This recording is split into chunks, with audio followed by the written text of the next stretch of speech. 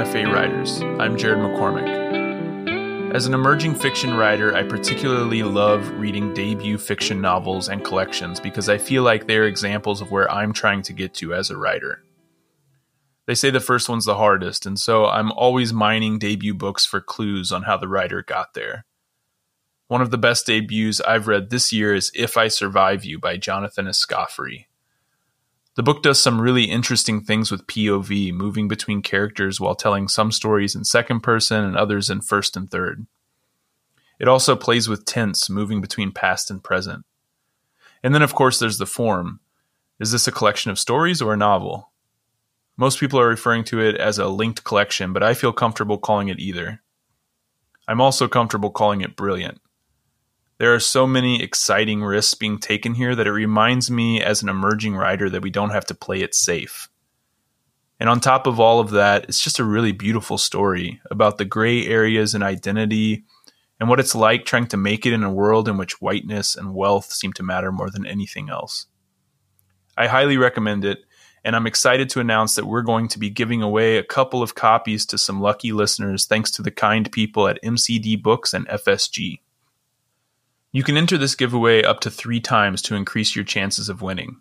Here's one you can do right now. Leave us a review on Apple Podcasts, screenshot it, and send it to us via email at mfawriterspodcast@gmail.com or DM it to us on social media. The other 2 entries will take place on Instagram and Twitter, so head over there and follow us for instructions. We're at MFA Writers Podcast on Instagram and at MFA Writers Pod on Twitter. You can find those links in the show notes on our website. You can enter the giveaway via review screenshot on Instagram or on Twitter. Or you can do all 3 for 3 entries. We'll announce the winner on our next episode, November 22nd. Good luck to all of you, and as always, thank you for listening, and we hope you enjoyed the episode.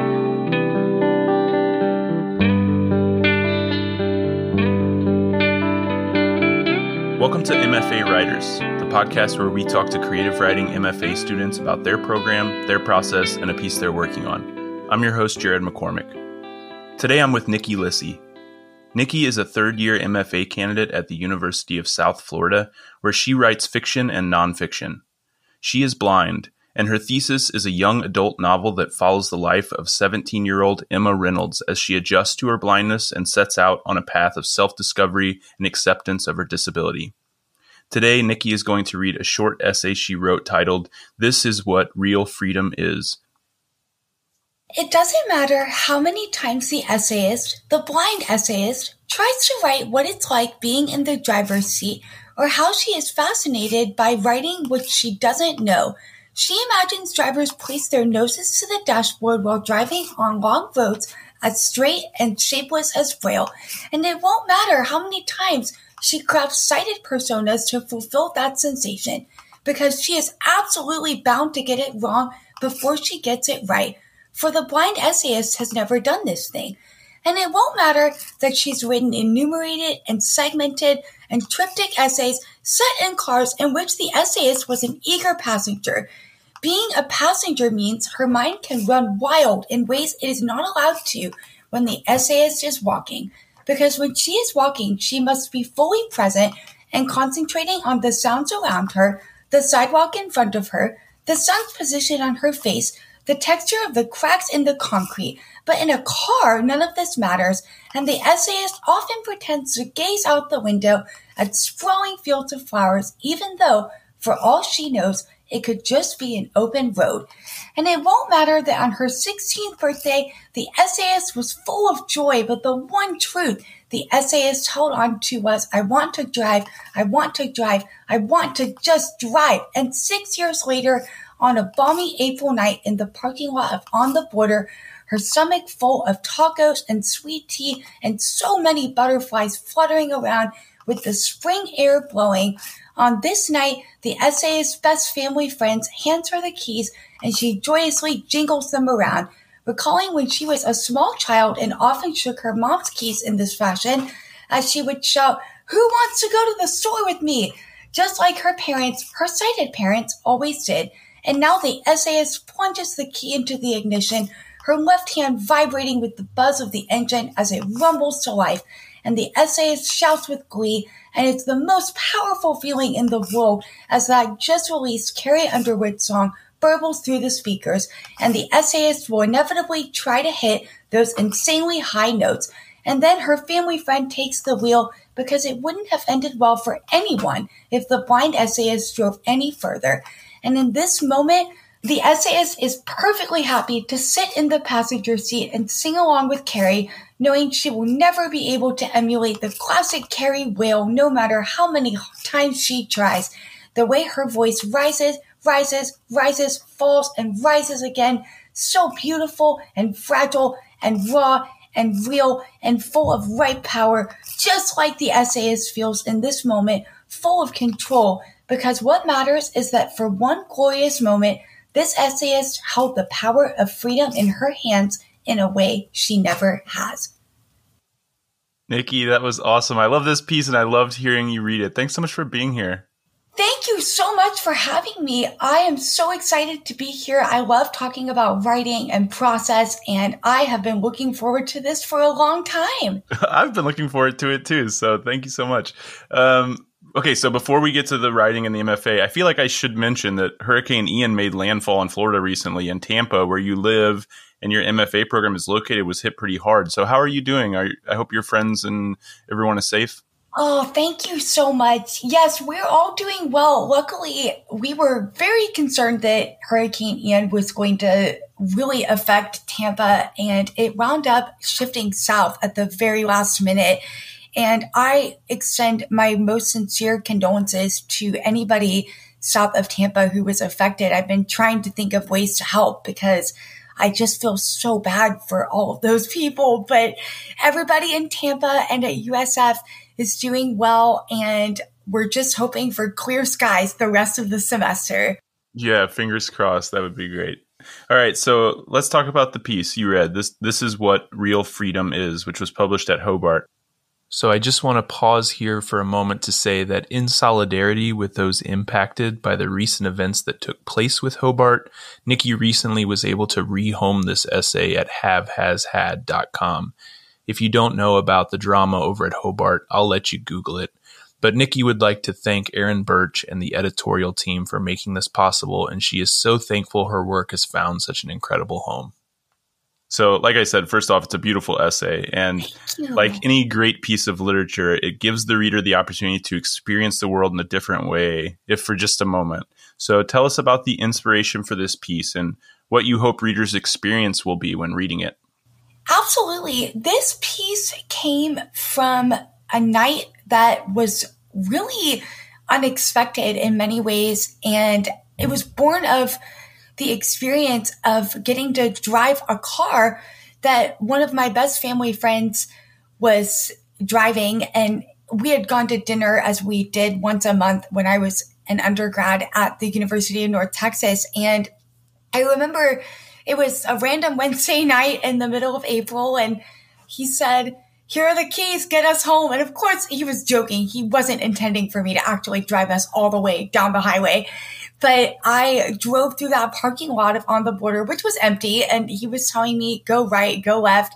And that night, after I got back home and was reading essays for a workshop that I was in the next day, I came across a nonfiction piece by a writer named Spencer Hyde, who was a PhD student at UNT while I was an undergrad. And his essay was called "This is How You Hold a Beating Heart."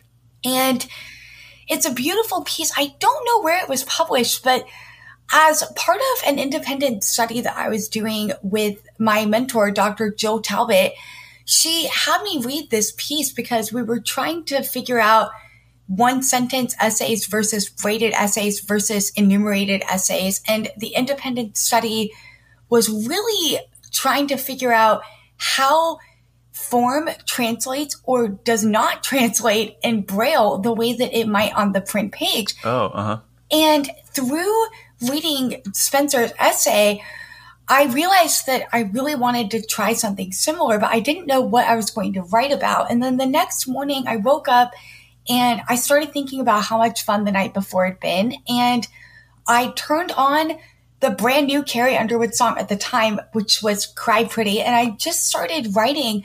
And I don't even know how to explain how quickly this essay burst out of my fingertips. It just poured out.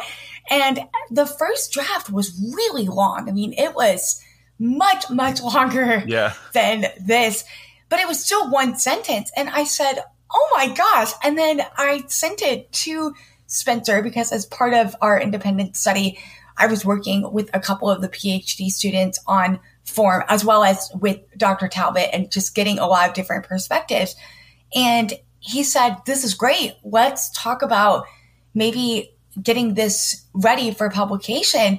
And between him and Kim Garza, who just released a novel, and Dr. Talbot and Clint Peters, I was able to really work on this piece for a month, I would say. And then at the end of the spring semester, Dr. Talbot and I sent it to 4 journals, and Hobart said yes. And I'm still thankful to this day because it's been such a great experience. And that was really my introduction into creative nonfiction. And I dabble in both genres now, in fiction and nonfiction, but that was really how I got started in the nonfiction world and in the writing world in general. It was my first publication, and it will forever be one of my favorite essays. Yeah, when I read it the first time, the form was one of the things that really jumped out to me because the essay is a little over 500 words, but it's like all one sentence, which I think really kind of captures that feeling of energy that you're describing. But were there difficulties in revising and editing a piece that was all one sentence? Like, what made you choose to do this, and what made you choose to stick with it during the revision process? I think for me, this essay was always meant to be one sentence, but I definitely, when I woke up that morning to write this piece, I did not think to myself, I'm going to write a one sentence essay that has all of these elements of energy. It was more, I want to try this form and see what happens. And I actually was thinking it might not work. I wasn't really sure what was going to happen. And then when it just burst onto the page, I thought this could only be one sentence. And there was never any question in my mind after that point that it was supposed to be a one sentence essay. And I also really love the one sentence form because in Braille, the way that Braille typically reads is from left to right, line by line. And the one sentence essay reads beautifully in Braille more than many other forms, with the exception, of course, of a traditional narrative form. But I really loved that from day one, this form clicked in Braille in a way that the others, such as enumerated and segmented and triptych, did not always click. And I feel like with the one sentence essay, it really was a case of content influencing form.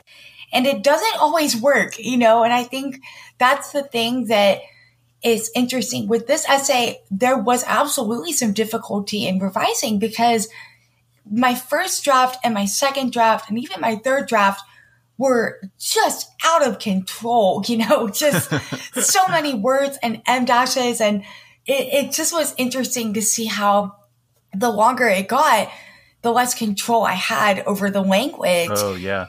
And then eventually what I started doing is I would read it aloud, always while listening to music, because music is a huge part of my writing process. And it really helped to see the pacing and where I naturally took a breath. And that's where I started inserting em dashes and the few commas that are in the piece. And I remember having a conversation with Spencer and Kim as we were meeting to revise the piece. And we were talking about, if I add a semicolon, is it still one sentence? And I think ultimately we decided that it was not. So I decided not to add the semicolon in the end. So just really at the end, it was thinking about those really, really small details to make sure that it could still retain its form, but also be legible and readable to somebody who doesn't know what a one sentence essay is and what that form is supposed to do. Yeah, it's a difficult form, I think, because I do read them sometimes, and I maybe will stumble in the middle or feel the one sentence form. Like as a reader, I don't want to feel the one sentence form. I just want it to feel natural, right? I think you accomplished that in this. There was never a moment where I like stumbled and noticed it until the end. I was like, oh wow, that was all one sentence. It's a challenge reading it aloud, too, in terms of your breath control and the way that you speak these phrases. It's definitely a form. It's a lung workout in some ways. It's like if a singer is trying to hit a really high note, it feels like this essay is me hitting high notes until the very end.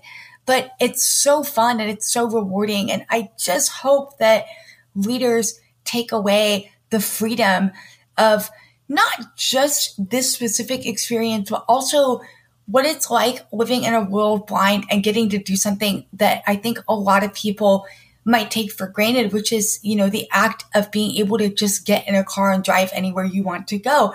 I certainly am able to get anywhere I want to go, but I couldn't ever decide to take a spontaneous road trip without some serious planning because I don't have the ability to just jump in a car and go. So I really hope that readers will be thankful, for experiences that they have, and will also realize that it's really a unique experience and a wonderful experience when a blind person, such as myself, gets to experience a fully realized dream. Well, one of the really interesting things that this piece explores, I think, is what writers are supposed to write about. So we often hear as writers that we should write what we know. But in this essay, you seem to push back on that. When you write, it doesn't matter how many times the essayist, the blind essayist, tries to write what it's like being in the driver's seat, or how she is fascinated about writing what she doesn't know, because she is absolutely bound to get it wrong before she gets it right. For the blind essayist has never done this thing. So I'm curious to hear your opinion. Do you think that idea of writing what you know is a bit reductive? I think it's interesting to think about this now because I would have answered this question differently even 2 years ago. I think in some ways, writing what you know can be extremely useful. With my novel, the first draft was set in California, which is where I was born and spent the first 8 years of my life. But I realized that if I changed the setting to Texas, I could do so much more with that setting because I spent most of my formative years in Austin, Texas. And so placing the setting somewhere where I am super familiar was really helpful.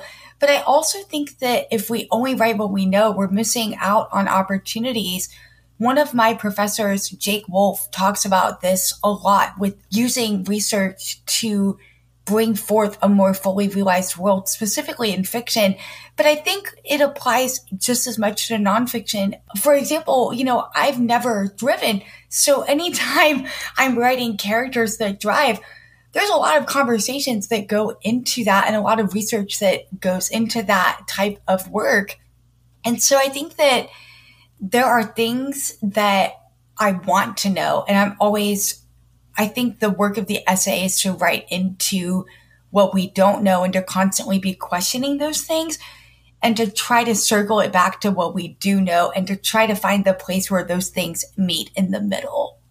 I want to go back a little bit and talk about your process a bit. So you told me before the interview that in your writing, and especially your fiction, you use research to access the cited experience and world. So tell us a bit about the research that you do and how it gets integrated into your writing process. Absolutely. So I think my first and oldest form of research is through reading books in the genre that I'm writing in. So when I was growing up, my parents would read to us every single night. And I have an identical twin and she's also blind. So that's why I say us when I'm talking about this. And they would read all kinds of books. And one of the books that I remember so clearly is this incredible little book called Hailstones and Halibut Bones by Mary O'Neill.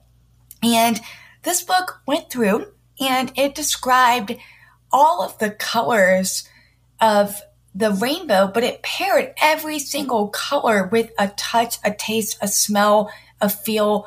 and experience. And it really was just the way that I learned about colors. And then as I continued to grow up, I started reading books like the Click series and the Babysitter's Club and all of these books that really I was watching. And I didn't know this at the time, but I realized now I was studying how authors write the sighted experience and write these characters that were unique in many ways, but also were like my family and friends and people that I grew up with in the sense that they could see.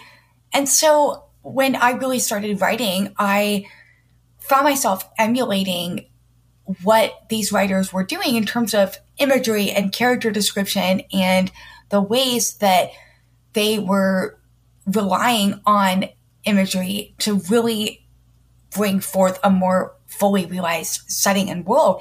That was my first form, I think, of research, even though I had no idea that that's what I was doing. And so when I started writing creatively myself and I wanted to try new things, I leaned really heavily on imagery and on also conversations I'd have with my family and my friends about what do people see and what does this look like and what does that look like, and just really asking a lot of questions to try to experience what my character might experience. And now I still do this for sure, but I also, I have begun to really dig much deeper into internet research, specifically when I'm writing about driving. In my novel, one of the most important scenes is a car accident. And thankfully, that's not something that I've ever experienced or seen, but I know that it's something that I needed to make 100% sure that I got right. And I Googled a lot of what that was going to look like and how a person could lose their sight in a car accident and the ways that that could happen, which was not fun research to do by any means. It was actually really difficult to learn about the terrible things that could happen to you in a car. But it taught me a lot for crafting that scene. And of course, I have trusted readers who I run things by, who are also writers in my MFA program, and my thesis advisor and thesis committee and professors who I've asked very specifically in no uncertain terms to tell me if I got something wrong, and so that I can then go back and try to do more research in order to get it right. So let's talk about your thesis a little bit. While the story itself is fictional, it seems to pull from your own lived experience. So as we mentioned in your bio, it's a young adult novel that follows the life of 17-year-old Emma Reynolds as she adjusts to her blindness and sets out on a path of self-discovery and acceptance of her disability. So I'd love to hear more about that project and what your process has been like when telling a story that's fictional but draws on real experience. Definitely. So the thesis itself, actually, this is a really wild story. I actually came into the USF MFA program as a nonfiction writer, and I wrote about 45 pages of an essay collection that I still have, and I'm still going to be working on at different points.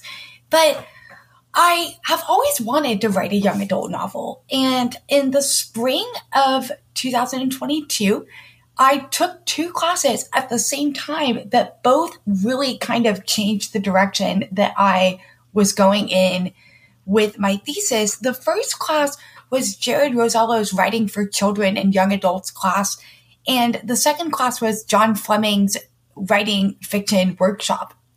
And in these 2 classes, I was experimenting with different types of writing and fiction and things that I had not done in a very, very long time. I hadn't taken a fiction workshop since 2018. And it started as a short story, and I didn't really intend to write a blind character actually in my fiction. That was something that I had actually tried not to do for a very long time, because I always thought that writing fiction was my chance to experience the sighted world, and writing nonfiction was my chance to let people know what my life is like as a blind person. And I was really just as surprised, I think, as everybody else when Emma just became my blind character. I wasn't expecting it at all. And I started thinking, okay, how can I make her story different than mine? And I thought to myself, what if she goes blind much later in life? And what if there's an accident that she feels really guilty about, even though it absolutely is not her fault? And she has to figure out a way of being in the world after her best friend's death. And so these three things kind of came together in a perfect storm. And through taking Jared's class and John's class, I started working on this project in both of these classes. And as a result of this, the next thing I knew, I had 60 pages done. And I remember talking with friends and professors and saying, I can't stop writing this. I don't know what to do because I can't write essays right now. This is the only thing I'm doing. And everybody was so supportive and encouraging me to consider changing my genre. And granted, this was April of 2022. Like, this was not something that I had thought was going to happen. If you had told me that I was going to switch my thesis right before my third year, right, I would have said absolutely not, because I'm such a planner. That was just unimaginable to me. But I think you have to follow your heart as a writer. And my heart has really been tied up in this novel. And so I said, I'm going to pursue this all the way. And so once I made the official switch to a YA novel as my thesis, I really said to myself, okay, what do I need to do now? Not just to finish the book, not just to finish the thesis, but to finish the book, the actual manuscript. Right. And so for about 4 months, I just wrote, and I found myself really excited about writing a blind character in a way that I didn't think I ever would be, because Emma popped into my head as a fully realized person with desires and with opportunities and with frustrations that felt different than my own, but that I felt I could understand as a completely blind person. And I have known many people who lost their vision later in life, and I have seen up close and personal that experience of going through that grieving process. And so I felt like I could render that on the page as honestly as I could, even though it's not an experience that I've had. Well, you mentioned that you'd always wanted to write a YA novel. So I'm curious why you thought this was the moment. Like, why did you think the YA forum would work best for the story? That's a great question. I think I'm really interested in the teenage experience. I loved being a teenager. I thought it was so fun. I had a great time.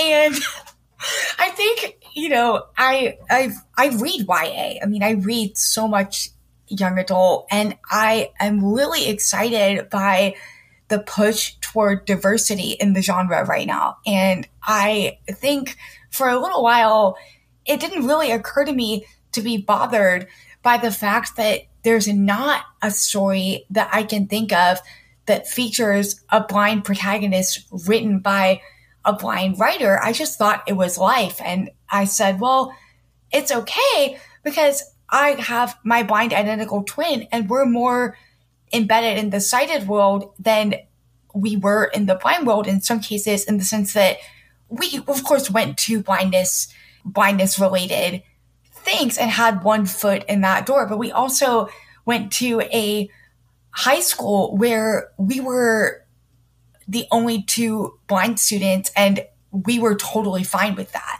And our two younger sisters can see, and that's just been our lives. And so I wasn't really looking for a book with a blind protagonist when I was a teenager, because I didn't know that I should be, if that makes any sense at all. Yeah, definitely. And then it really was later really in the last year that I started thinking, well, why isn't there this type of book? Because I would have loved reading something like this looking back.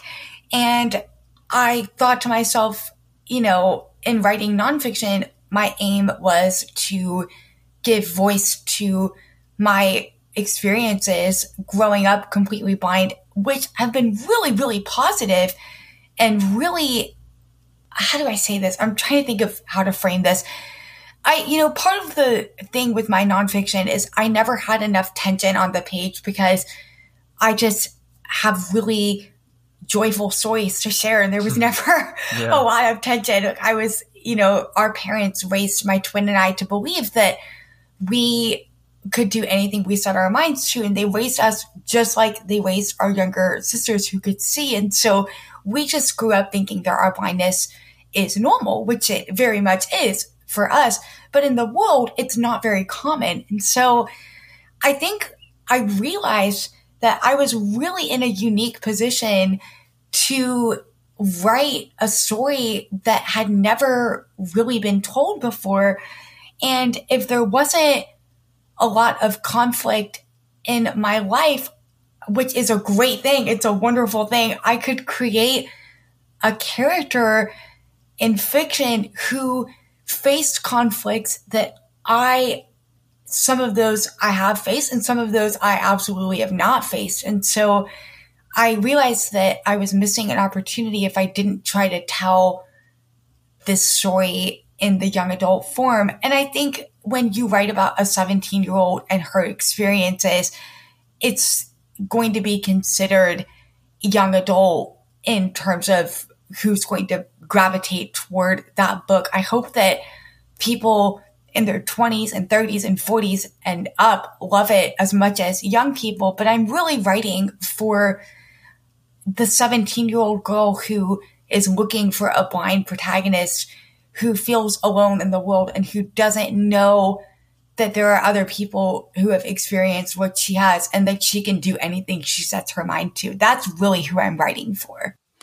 Well, that's all beautiful, and I can't wait to read it. I'm going to read it as well. And as we mentioned, the novel itself is your thesis project, which you're working on now in your final year in the MFA program at the University of South Florida, which is a 3-year fully funded program located in Tampa, Florida.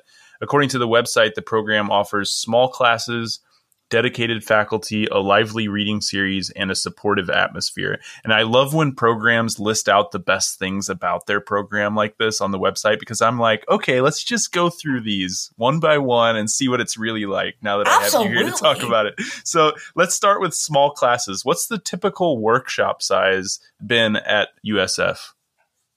So the workshop size has been... It's small, like it says. It's very small. I would say anywhere between 12 to 14. I'm in a workshop right now with 14 of us, and that's probably been my biggest workshop here to date. And it really is so true. Our classes, every single person in the class, and by the end of the class, you feel like you have a really intimate view of their work because you've spent a lot of time talking about it and workshopping it.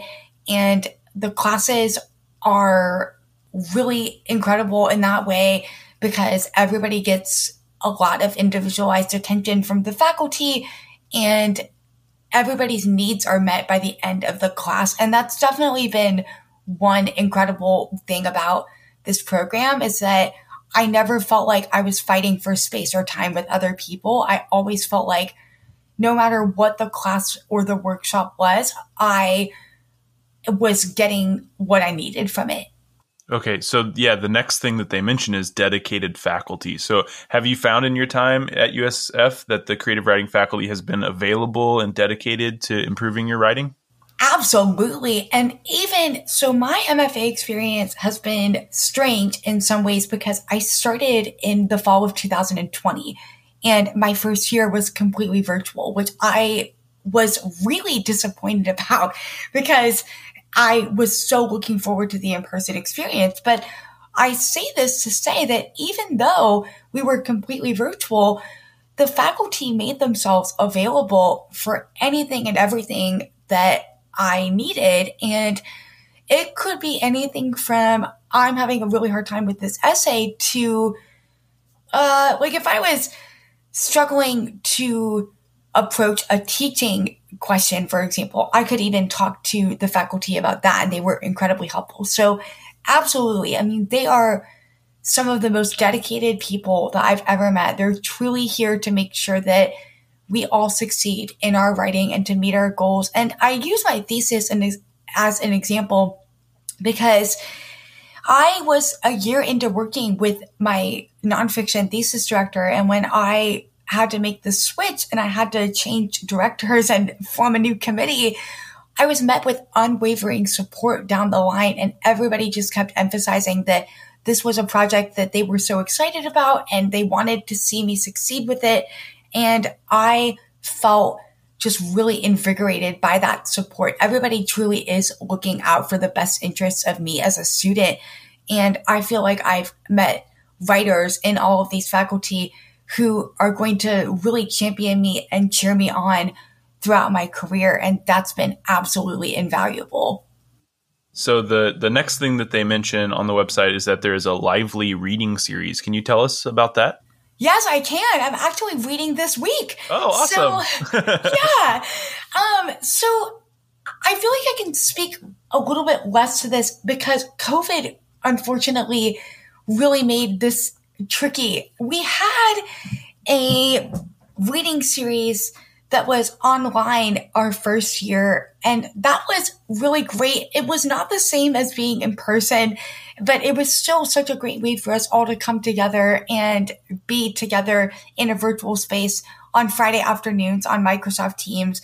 And that was my first year. And then this year, it's coming back in full force, and it's called the Spoonbill Reading Series. And it's hosted by Julia Coots, who is one of our incredible nonfiction essayists on the faculty. And 4 or 5 readers will read at a time. And I feel like if you asked me this next week, I'd be able to speak much more to it because I will have done it. But it's going to be great. And we do this about once a month. So I'm really looking forward to it. Well, that sounds great. I mean, I feel like those kind of events like that, especially those like reading events, are a really good way to build community. So have you felt like there's like a strong sense of community in the program as well between you and the other students? Oh, absolutely. I have met some of my best lifelong friends in this program. I feel like I've been so lucky because when you are in a graduate program and you're writing a book, it's been absolutely invaluable and incredible to be able to lean on my friends and say, oh my gosh, I don't know if I'm going to finish this, and to have them all say, yes, you are. Or, oh my gosh, I have so much grading to do. Can we get together and just knock it out and get it done? And to feel like we can have hangouts on Friday nights where we all just have dinner and some drinks and just catch up, or, you know, whatever the case may be. I do feel like I've built such a strong sense of community. We all really support each other. We cheer each other on. We want to see each other succeed. I have a wonderful writing group who I've met through the MFA program, and we trade pages, and they see my draft at its roughest and my draft at its best. So in that way, absolutely. And I think it's also important to say we all get equal funding. There are 9 slots available for graduate teaching assistants, and we're all teaching and writing while we're in the program. And that has been really just incredible and invaluable to my growth as a person and as a writer and as a scholar. And then finally, the last thing that they mentioned was a supportive atmosphere. So just listening to you talk, it sounds like the program itself is pretty supportive, but have you felt supported in your time at USF just from the school as a whole? I have. It's, USF is a really big school, which I did not know before I came. I actually it was pretty interesting. I did not get to visit before I committed because of COVID. So I was really going in completely blind in more ways than one. And I just feel like I've been very supported. And I'm really glad that the MFA program and that the English program is as communal as we are, because I don't know that it would be easy if that support was not coming directly from the MFA program. I think that this is a really big school, but being part of the MFA program has made me feel like it's much smaller than it actually is, if that makes sense. Yeah, a little bit more navigable, I guess. Absolutely, because it definitely is huge. There's, I would say, about across the 3 campuses, I think there's about 60,000 students. It's a lot of us. So, and that's, undergrads and grad students, but I really feel so fortunate that the MFA program and the English department do a great job at communicating with us and letting us know that the faculty is always there for us, because that's really, really been true. And you mentioned a few other things before the interview that I wanted to give you the chance to talk about. And one is that the program seems to encourage the exploration of various genres. Apparently, students may stick to one genre or cross genres and take classes in fiction, poetry, memoir, essay, and comics. So how has this emphasis on hybrid genres affected your writing? Oh my gosh, it's been absolutely incredible. This is why I started writing a young adult novel, because before I applied to the MFA program, I did not really know that I would be able to write a young adult novel. It was something that I had wanted to do, but I didn't know that it was something that I was going to be given the opportunity to do. And through taking all these different classes, I realized that I really had to tell this story in this way at this moment. And I have also had the opportunity to take poetry classes, which has made my nonfiction much better, because in poetry, you have to be pretty economical with your word choices and with line breaks and where you end a sentence or a line. And that's something that's made my essay so much better, even though I would be the first person to tell you that I'm not a poet in any way. I think that I am a better writer for having stretched myself outside of my comfort zone in these ways. And then, of course, right now, I'm in a craft of fiction class that is so incredible that I go home at night and instead of going to sleep like I probably should, I start tinkering with my novel and revising it, because I'm learning so much from Jake Wolf, who is just joined our faculty this year. And I feel so lucky that I've gotten to work with him and with John Fleming, who has just been such a champion of my work, and with Jared Rosello, who has this incredible wealth of knowledge about novels and what actually is something that, kids are super interested in reading, because he has this whole knowledge of children's literature that I just don't really have access to. And so it's been absolutely incredible. And then, of course, working with Heather Sellers and Julia Coots has been incredible, because Dr. Sellers is incredible at teaching us about all the concepts that you need to tell a really, really compelling story that is more leaning into traditional memoir. And Julia is a essayist and a poet. And so she's thinking about language in different ways as well. And so it's just been, I feel like through working with every single person on this faculty, I have learned so much about who I am as a writer. I think, taking Natalie Sanders-Zapico's political poetry class just taught me a lot about writing things that maybe I didn't think I could say or write, and thinking about how we use language to make change and to speak to social justice and to really tap into a different experience in a different world. And so I think through having the opportunity to take this huge variety of classes with these experts in the field, I have just come to realize that it's through stretching myself out of my comfort zone that I have become the writer that I currently am. Yeah, my program was an interdisciplinary creative writing program as well. So even though I'm a fiction writer, I got to take classes in nonfiction and poetry, and there's also options for screenwriting and playwriting. And it was always interesting to take those classes and just see the ways that it affected my fiction in ways that I didn't expect going into it. Absolutely. I think it really does. And I think, I would not have written Emma and all of her family and friends if I had not taken Jared's class and John's class at the same time and had not been at the same time kind of trying to write about my life as a blind person. Those three things came together to just create a perfect storm in which I really said, let's go all the way with this and see what happens. And I have to shout out my family too, because they are just incredible and supportive, and really from day one. And when I said, I think I'm going to write a young adult novel instead of an essay collection, they were like, that's great. We can't wait to read it, and have been my champions since day one. So I feel so fortunate to have the support that I've had. You also told me that the program takes teacher training very seriously, and they're one of the few programs in the country to offer training in creative writing pedagogy. So what classes have you taught in your time in the program, and how important was this teacher training for you? Oh my gosh. So the creative writing pedagogy practicum was absolutely influential in my development as a teacher. I had the opportunity to teach narration and description, which is basically our intro to creative nonfiction and fiction and poetry. And through the creative writing pedagogy practicum, I got to design a dream course that I've always wanted to teach, while also figuring out what I was going to teach the next semester, which ended up being Intro to Creative Writing or Narration and Description.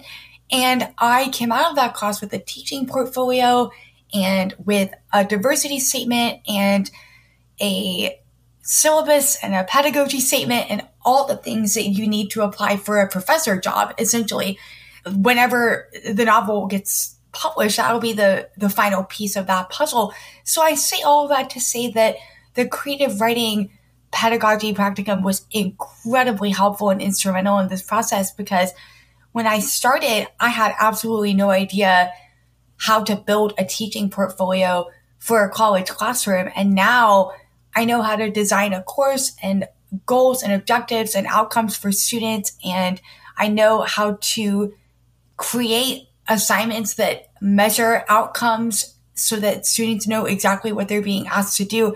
None of this would be possible without Heather Sellers and her dedication and her time and her wisdom in teaching us all these different things in that practicum. I don't know what I'm teaching yet in the spring, but I also have taught many composition classes in my time at USF, and we really are lucky in the sense that we have a practicum for those as well. And so USF really trains its grad students to teach and to be pretty conscientious teachers, which I think is super important for our students. But in terms of the creative writing department, the pedagogy practicum has been instrumental in my development. Well, before we go, I want to ask you the same thing I've been asking other guests this season, which is, what is one way in which the MFA experience has been different, for better or for worse, from your expectations when applying? I think for me, I'll answer this in two different ways. The most obvious thing that is coming to my mind at this moment is that my first year was completely virtual, and that was a very different experience than I was expecting, because of course we never ever could have known that COVID-19 would upend the world for a year, essentially. And then even though we were virtual for a year, I still felt so fortunate to be in community with these writers and these faculty, because they just made it as wonderful as they possibly could, even though the circumstances were really, really challenging. I would also say that I feel like it's been different in the sense that it's solidified not only that I can write a full book, but that I have many more in me. And I think that that's really comforting, because when I first started, I was a little nervous about, oh my gosh, I have this one idea for an essay collection. And then what happens after that? What am I going to do? And now I have at least 2 more things that I am really looking forward to pursuing. And it's also just solidified for me how much I love teaching and the fact that I want my life's work to be as a creative writing professor. And that's the career that I believe that I'm meant to have. And I am going to do everything in my power to further my students' lives and opportunities as I've been fortunate to have done for me. Well, Nikki, it's been an absolute joy talking to you. Thank you so much for stopping by. Thank you so much for having me. This has been absolutely incredible. And I've been so excited to get to talk to y'all and to just get to sing the praises of the USF MFA. And I just want to say to anybody out there that is listening, nobody makes it alone as a writer. And one of the best things that you can do is to find a community of people that will lift you up and cheer you on. And an MFA program, if you have the time and the financial means and the resources to do it, it's been the highlight of my life. Thank you so much, Nikki.